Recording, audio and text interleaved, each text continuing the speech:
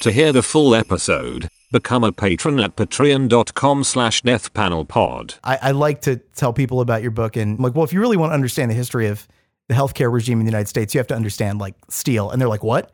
Can you talk about sort of the basics of your argument, how we go from this economy in the region in Western Pennsylvania based around steelmaking to healthcare?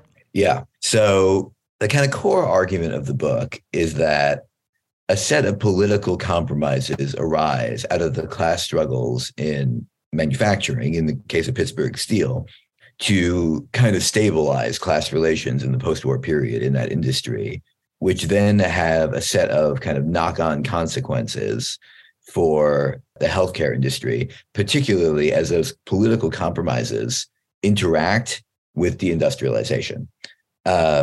So let me break that down a little bit. The steel industry gets organized like all of American mass production, basically in the 30s by the CIO, in the kind of moment of industrial workers upsurge. And then in the late 40s, after the war, the industrial union movement kind of encounters the Cold War, right? And it has to kind of negotiate its place in Cold War American society. It's a complex process involving, conflict and compromise and repression and various things. One element of that is the question of what the post-war welfare state is how it's going to be organized. Historically, the labor movement has stood for, up to this point, the expansion of the socialization of welfare in various ways, including medicine.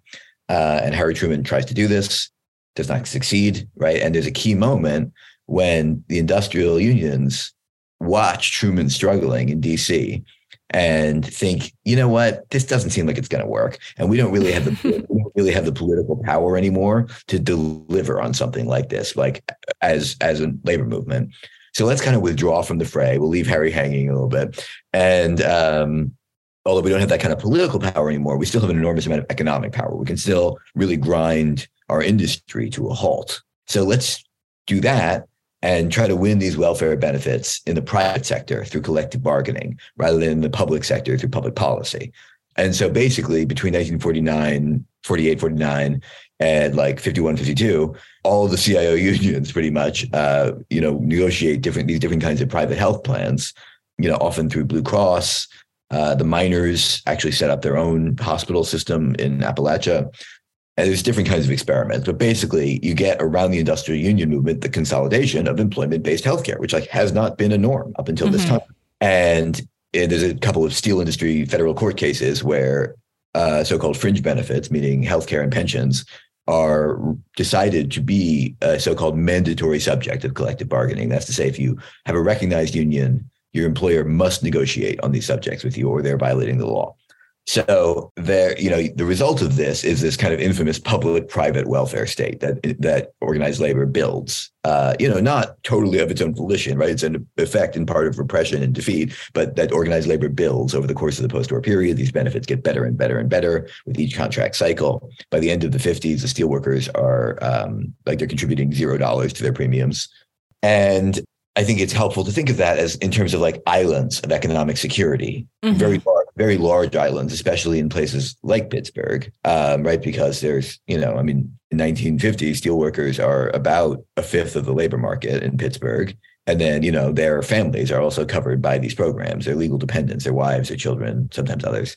So there are these islands. But the important thing also to understand about these islands is that they're connected to the rest of the working class in various ways, even as they're also kind of stratified out from them. But then I think to return to the welfare state question, that same principle kind of holds in a broader way. So if you think about like, what is health insurance? It's a sort of a coupon, right? Or like a voucher. It's a kind of income, but income that you can only spend at one place or one kind of place. And that kind of place, that's to say a hospital, especially in the mid-20th century, but even down to the present, is very labor intensive. So like a lot of what your health insurance dollar is going to buy is, in fact, the wages and attention of the people who work at the hospital. And the people who work at the hospital are not on the island of security, right? They are not covered by labor law. They're not legally employees for purposes of collective bargaining, for purposes of like the minimum wage until the 60s. They're hired from the most marginal sectors of the labor market, which means that they're women. In Pittsburgh, it means that they're Black very disproportionately. Elsewhere, it would be more immigrants.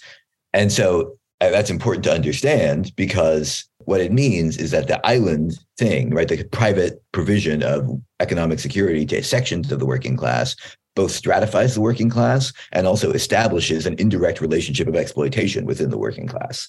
That's not like steelworkers become the capitalist class, but their reproduction is organized around and through insecure labor, right? So that is all like the kind of, in some ways, the setup. And then the question then becomes, what happens when deindustrialization strikes?